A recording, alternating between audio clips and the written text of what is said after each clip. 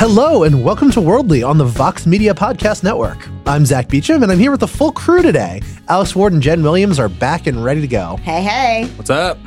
So today we're talking about Idlib, a city and a province in northwest Syria, and around 3 million people live there, many of whom have been displaced by previous rounds of fighting.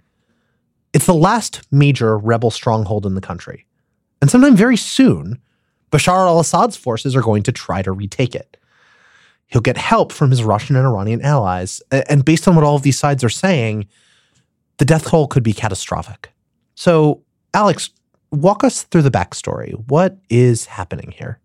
Sure. So let's just remember that on one side you have, again, Bashar al-Assad's forces backed by Russia and Iran. And on the other side you have a ragtag group of different rebel groups. You have terrorist groups, all that are anti-Assad and effectively backed by Turkey and once by us forever ago.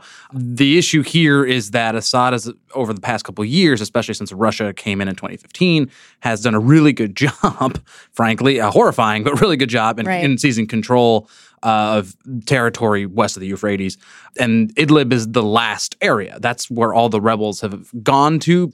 Because in past fights, when they've come to a ceasefire, they've sent those remaining fighters and civilians to Idlib. And so it's now the last rebel stronghold almost by design. Right. 3 million wasn't the pre-war population of Idlib. It was much smaller before then, right? This is just an influx of people from all over the country who are now at serious risk. Right. Right. And the issue here, of course, is that of those 3 million people, more than half live in makeshift housing. So I've talked to some people who do humanitarian work on the ground there. They're just living in squalor. They're living in tents, some of them. Some of them are just living in burned down houses. They have no access to food, water, medical attention. Right. So obviously there are a ton of civilians, like you said, Alex, but there are also rebel fighters who have been kind of pushed out. Some have fled, all banded together in Idlib to make basically their final stand, right? This is the last stand. And if you think about the way like fighting and wars work, right, the fighters who are left, these aren't the guys who were like farmers and dentists who just like took up arms for a week. These are the hardcore guys who are left after years of fighting. So these are the hardened, tough, battle-tested jihadist groups, mostly Sunni jihadist groups. So we're not talking that like this is an easy fight that's going to go down.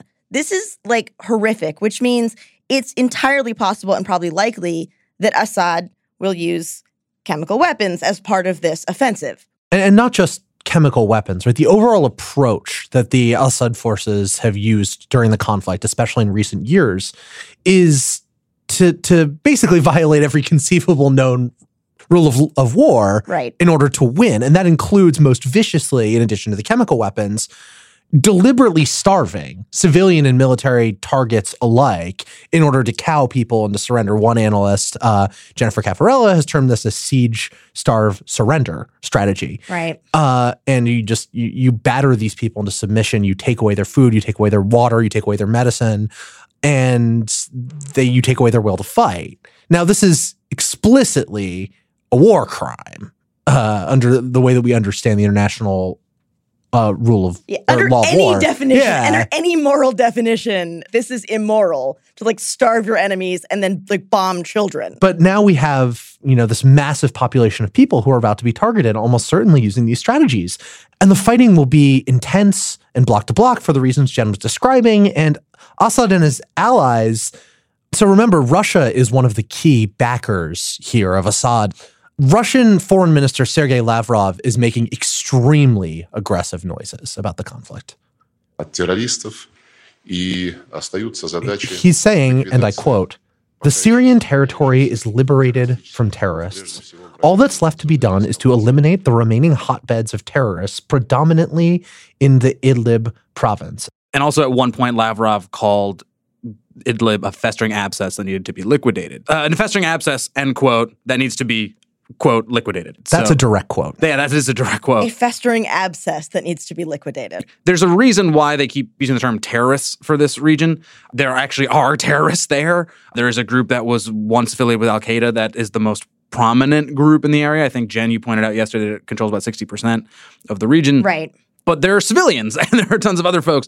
So it's not wrong to say that there are terrorists there. And frankly, a lot of countries in the region want the terrorists gone, but not in the way that they're going to go about it. What does this mean, this offensive, this fighting that will likely be very intense, actually? Talk to me about what it actually means for the people on the ground there. Right. So the thing is that Philip Smythe, who's an expert in Shia militias and in Syria and Lebanon in the region, I was talking to him about this, and he was telling me that Assad's forces are not actually super well prepared. They don't have enough forces. They don't have enough bodies, enough people to actually carry out this massive offensive in the way that they did in previous offensives. The Iranians and the Shia militias that Iran backs to help in this fight are not really coming to Assad's aid in this particular battle. They don't see it as a big strategic goal for them. So the problem is, what that means is that it's probably going to be an extended fight. If they could just come in and do this really quickly, it would still be brutal and horrific, right? Either way. But if it turns out to, again, you have unprepared, not well-equipped Assad's forces going against these really battle-hardened, hardcore Sunni jihadists in the middle of a city that is already like overflowing with civilians and refugees from other parts of Syria. If this turns into like an extended, long, drawn-out conflict, we're talking about once again seeing massive refugee flows out of Syria, potentially. It's a massive humanitarian catastrophe. When I've talked to people who are providing aid to folks on the ground, here's kind of the things they're telling me. In Idlib, of the 28 hospitals, 8 are just completely bombed out. So they're useless. Most of those hospitals that remain have almost no medical staff or medicine, period, which means you have all these millions of people having to travel even further to go get any kind of medical attention. In fact, in one town, like the only maternity hospital was bombed out. And so there was no gynecological care, no ability to kind of give birth. That's before the offensive starts, right? Obviously, Idlib the region itself has been bombed and actually has received chemical weapon attacks for years during this conflict. Right. That's a really good point. It's not like this town has been sitting there pristinely. Exactly. Like this town has already been part of the war. Like Syria in general is devastated. There's not a part that hasn't been touched. That's a great point. Yeah, and Khan Sheikhoun is where there was a chemical attack in April 2017 is in Idlib province. So this place has seen war and devastation. And it could only get worse, which is even more horrifying. This is foreseeable, right? We know that this offensive will start sometime soon, and that there could be chemical weapons involved, that there could be that there will be some kind of absolutely brutal fighting. Yeah, massive Russian airstrikes. An untold number of people will die. This setup with this kind of threatening rhetoric reminds me of the way that Muammar Gaddafi talked about the city of Benghazi right before the United States intervened to stop him from a similar assault on that city, used similarly dehumanizing language about the people who lived there and so on. So in the past, this has been this exact situation has been a justification for U.S. intervention. What is the Trump administration saying? The Trump administration cares only about one thing, the use of chemical weapons by the Assad regime or backers. And so it doesn't really matter. I mean, you even have Nikki Haley almost effectively saying... the U.S. ambassador to the United Nations, she effectively said, like, look, if they're going to go ahead with this thing, I'm paraphrasing, obviously, but look, if they're going to go ahead with this thing, that's fine, but they just can't use chemical weapons. And that seems to be the line. You're hearing that from Jim Mattis, Secretary of Defense. So that's our line. That is our red line. Right. But Trump has kind of had a little bit different comments on this. At one point, he said, the whole world is watching. That cannot be a slaughter. The world will get very angry, and the United States will get very angry, too. So you've got mixed messages. Trump recently did an interview with the news outlet, The Daily Caller. Outlet. In which he related the story and said that he had spoken to a Syrian woman living here in the United States. And according to him, as he related the story, she told him, look, like we, meaning like the rebels, still have a chance in Syria. Like, if you help, can you please help? And I'm worried, like, there's going to be massive bloodshed. And again, I'm paraphrasing his story, but he said basically back to her, I don't really think there's going to be a lot of killing. I don't really think there's going to be a lot of death. And she goes to him and says, well, no, my family's there. I do think so. And he goes, well, I guess we'll see. And that's just stunning.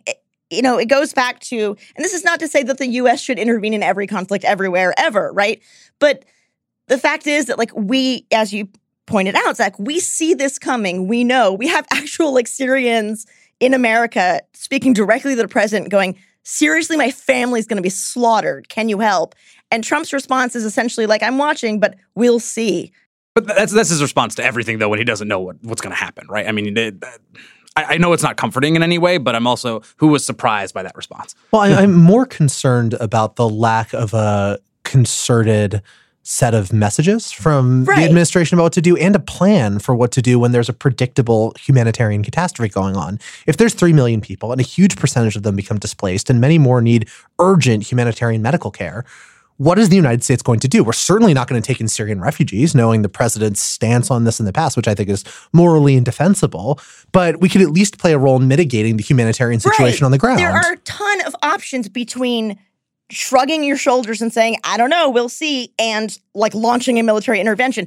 We often present that as this like binary, especially in DC kind of foreign policy conference. That's bullshit. There are a ton of things that the administration can do, including like pushing at the UN, being like, can we make sure that we have like funding, putting out funding calls to like help make sure that we have more humanitarian aid, sending non-conflicting messages to the Assad regime, getting involved and going, hey, can we work out some sort of plan to like move civilians out? Like even like sending humanitarian aid, sending money, something.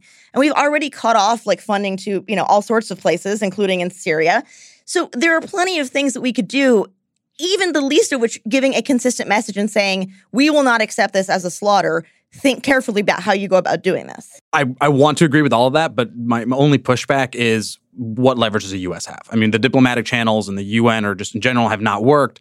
We have 2,000 troops in Syria, and they're in the eastern part of the country, so they can't really do much on the ground. Humanitarian groups have a lot of trouble. They've talked to me. They have a lot of trouble just getting into the affected areas in order to provide that aid because of constant bombing and danger to their own lives. So I want to agree with you tremendously on that, but at the same time, we've kind of lost our suasion and our ability to affect the help in this crisis. And that's the bottom line. That is the absolute bottom line of this entire conflict is the U.S. has already washed its hands of everything to do with Syria, which means if we even wanted to get outraged right now and send a message, they would just go, fuck you, we don't care. That's sort of the point that I was trying to make earlier, right? Like intervention is not a plausible option for the United States at this point, given who the president is, what the past president did. Nobody thinks the U.S. is going to stop the actual slaughter in the way that they did in Libya.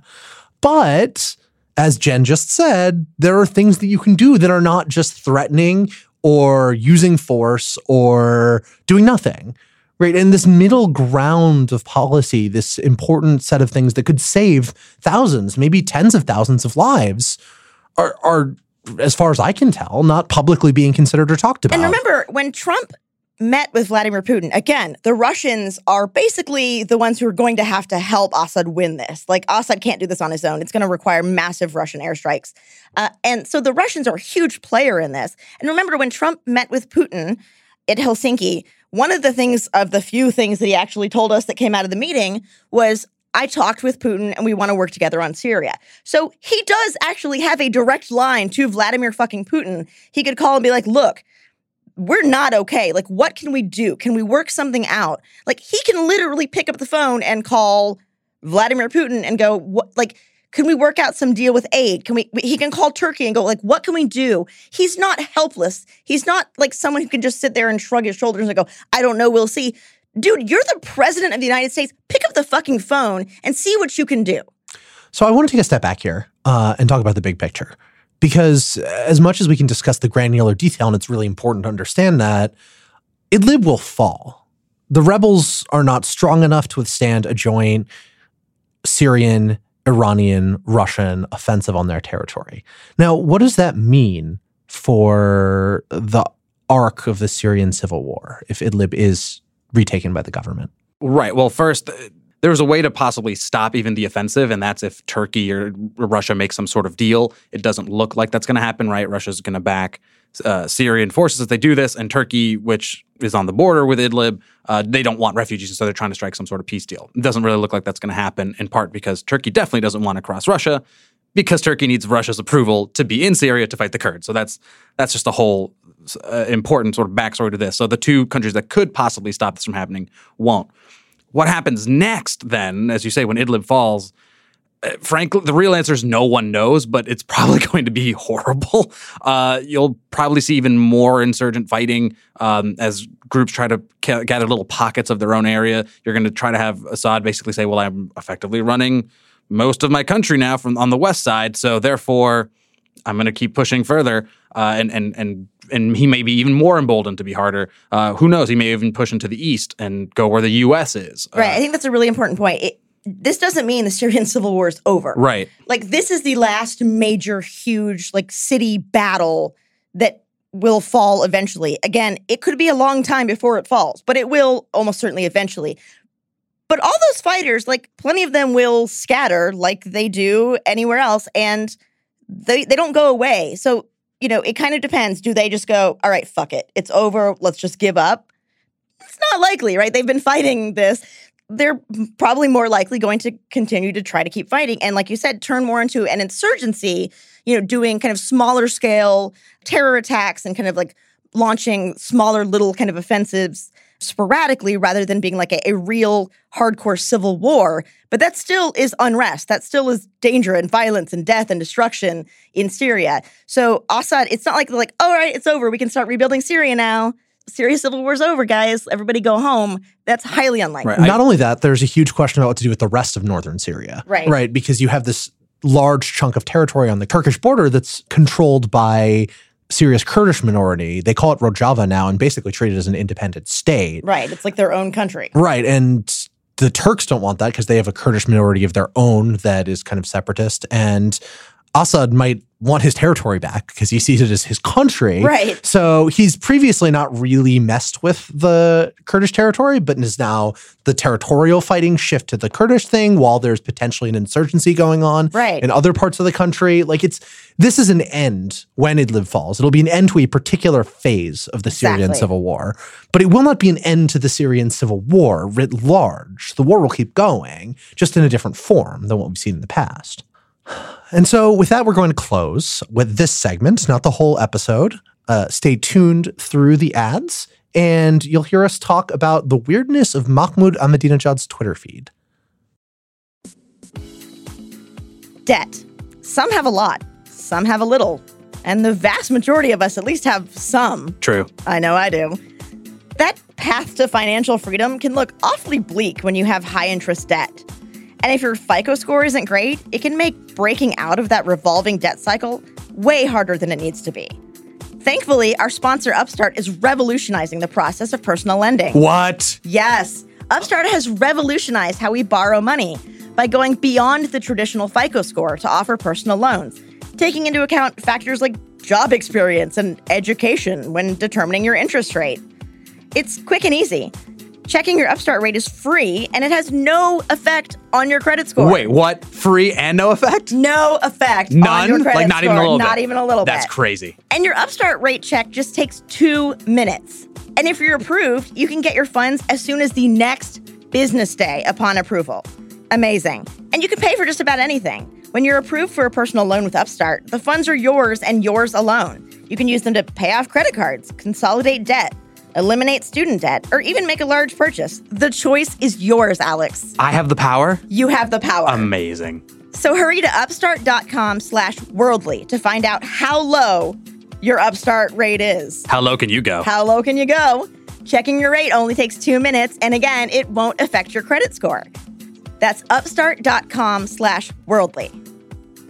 It's a great week to start watching Vox's show on Netflix. It's called Explained, and every episode is a 15 to 20-minute deep dive into one important topic. This week's episode is Why Women Are Paid Less, Explained. And it's amazing because it digs deep into that fact you've probably heard, that across the world, women earn less on average than men do. In Poland, for example, it's 91 cents per dollar a man makes. In South Korea, it's just 65 cents on the dollar. But a huge body of research also shows that overt pay discrimination only potentially explains a small part of the gender pay gap. So if it's not all about discrimination, then why are women around the world paid so much less than men? The episode challenges our understanding of the gender pay gap today by exploring the causes of the gender pay gap in recent history. It features interviews from the most influential leaders and thinkers on the topic, both in the U.S., like Hillary Clinton, Anne-Marie Slaughter, and Greta Van Susteren, and around the world from countries that are making big strides, like the Prime Minister of Iceland and the Rwandan ambassador to the UN. And it's narrated by Rachel McAdams. I think you'll find it fascinating, so go check it out. You can search for Explained or for Vox on Netflix, or you can just go right to netflix.com/explained. For elsewhere, we're going to talk about former Iranian President Mahmoud Ahmadinejad, an anti-American religious hardliner who also has a super strange Twitter feed. Jen, what's going on here? Right. So our colleague Alexia Underwood, who's an editor on the foreign desk with us here, wrote this amazing piece about it that we'll have in the show notes. But Mahmoud Ahmadinejad, just for a reminder for people who might not remember who that is, he was the guy who was the president of Iran during the Bush administration. You used to see him in this like kind of navy blue blazer and like a white button-up shirt, kind of unbuttoned, railing at like a microphone. He is pretty well known for regularly calling the Holocaust a lie. He blames the U.S. government for 9/11. He once claimed that there are no gay people in Iran. Whoa, if true. Right. Yeah. I'm gonna go ahead, fact check false. He was so ridiculous, it got to the point that even SNL did a skit making fun of him and his comment that there were no gays in Iran. Like it involved Andy Samberg doing one of the digital shorts. He's at a piano. He's just serenading Ahmadinejad and effectively declaring his love for him as Fred Armisen dances around. Mahmoud, I remember when it started, saw you on the news. You were hating gays, I was eating food, I was feeling you. And even though I disagreed with almost everything you said, you ain't wrong to me, so strong to me. You belong to me, like a very hairy Jake Gyllenhaal to me. It was this weird moment where America was making fun of the Iranian leader for his just horrifying language. You can deny the Holocaust all you want, but you can't deny that there's something between us. So this guy is known as this kind of crazy firebrand. And he kind of went away for a while in Iran. And President Hassan Rouhani, is now the president and has been for a while now.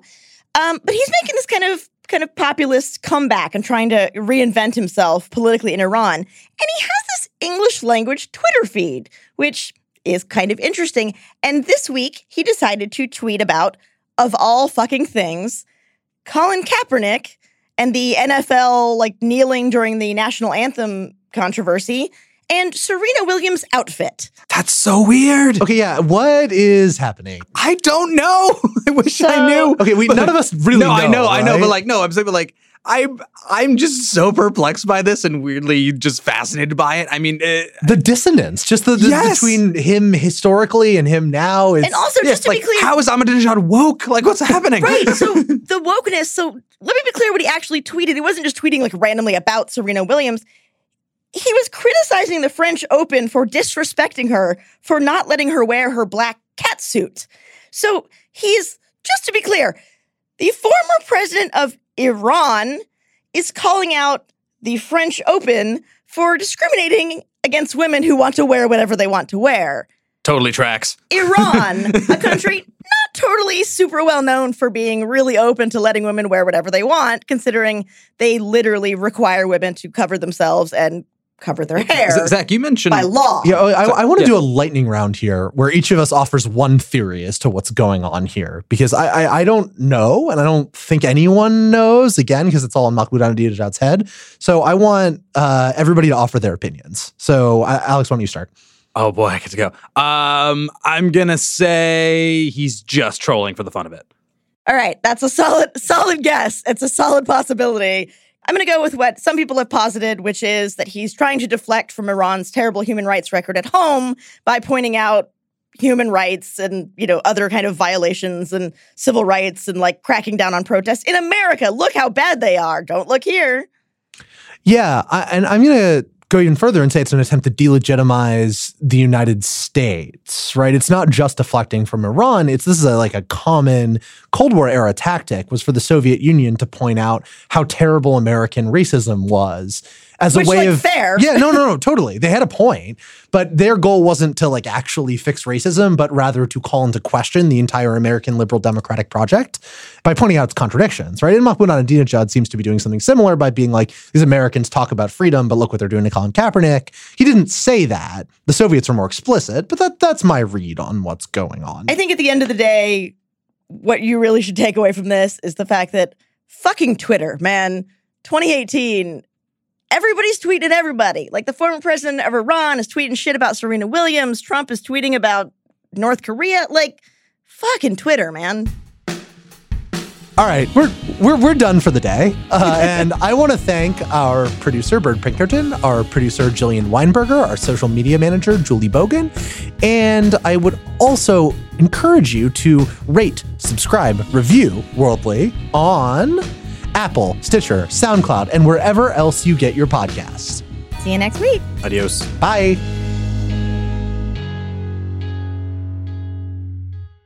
Hey, listeners. I'm Arthur Brooks, host of The Arthur Brooks Show on the Vox Media Podcast Network. If you like this show, I know you'll enjoy listening to my new podcast. In it, I explore the art of disagreement.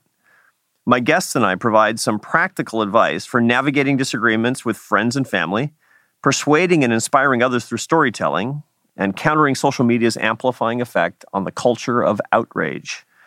Listen and subscribe to The Arthur Brooks Show on Apple Podcasts or the podcast player of your choice.